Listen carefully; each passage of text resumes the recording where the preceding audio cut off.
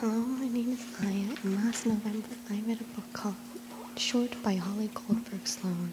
Short is a heartwarming and inspiring novel filled with comedic remarks that any middle schooler would enjoy. This book revolves around an 11-year-old girl named Julia Marks. Julia is very petite for her age and is always in an uplifting mood, able to make anyone's day bright. She has two brothers, Tim, her friendly older brother, and Randy, her playful younger brother, and she had a dog that unfortunately died, which hit Julia very hard. They all got along quite well. Julia and Randy were participating in a play at their local theater to join The Wizard of Oz. Primarily, Julia was skeptical about the performance and how she could fit in.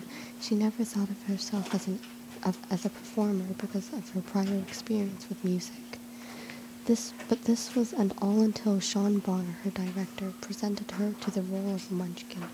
This position gained her the motivation to act vigorously and show initiative. It allowed her to show how big she is.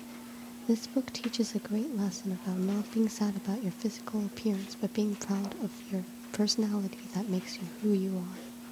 Basically, to be confident and happy with yourself. As Julia befriends a composed actor, Olive, and one of the adults was a dwarfism at her diverse production site, playing the role of a munchkin, and her warm-hearted, creative neighbor, Mrs. Chang, her insight of herself as a producer and creator grew. So far, I have completed many pages in my notebook, giving information about the relevant characters in the story, including Julia, Randy, Olive, Mrs. Chang, and Sean Bond.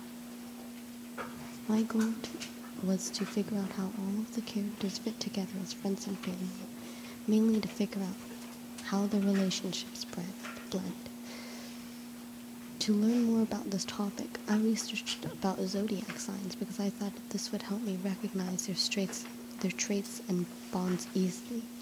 As my recommendations, I would suggest this book to anyone that has enjoyed Fish in a Tree or books by Holly Goldberg Sloan, anyone comfortable with chapter books, and definitely anyone that believes they're too small inside.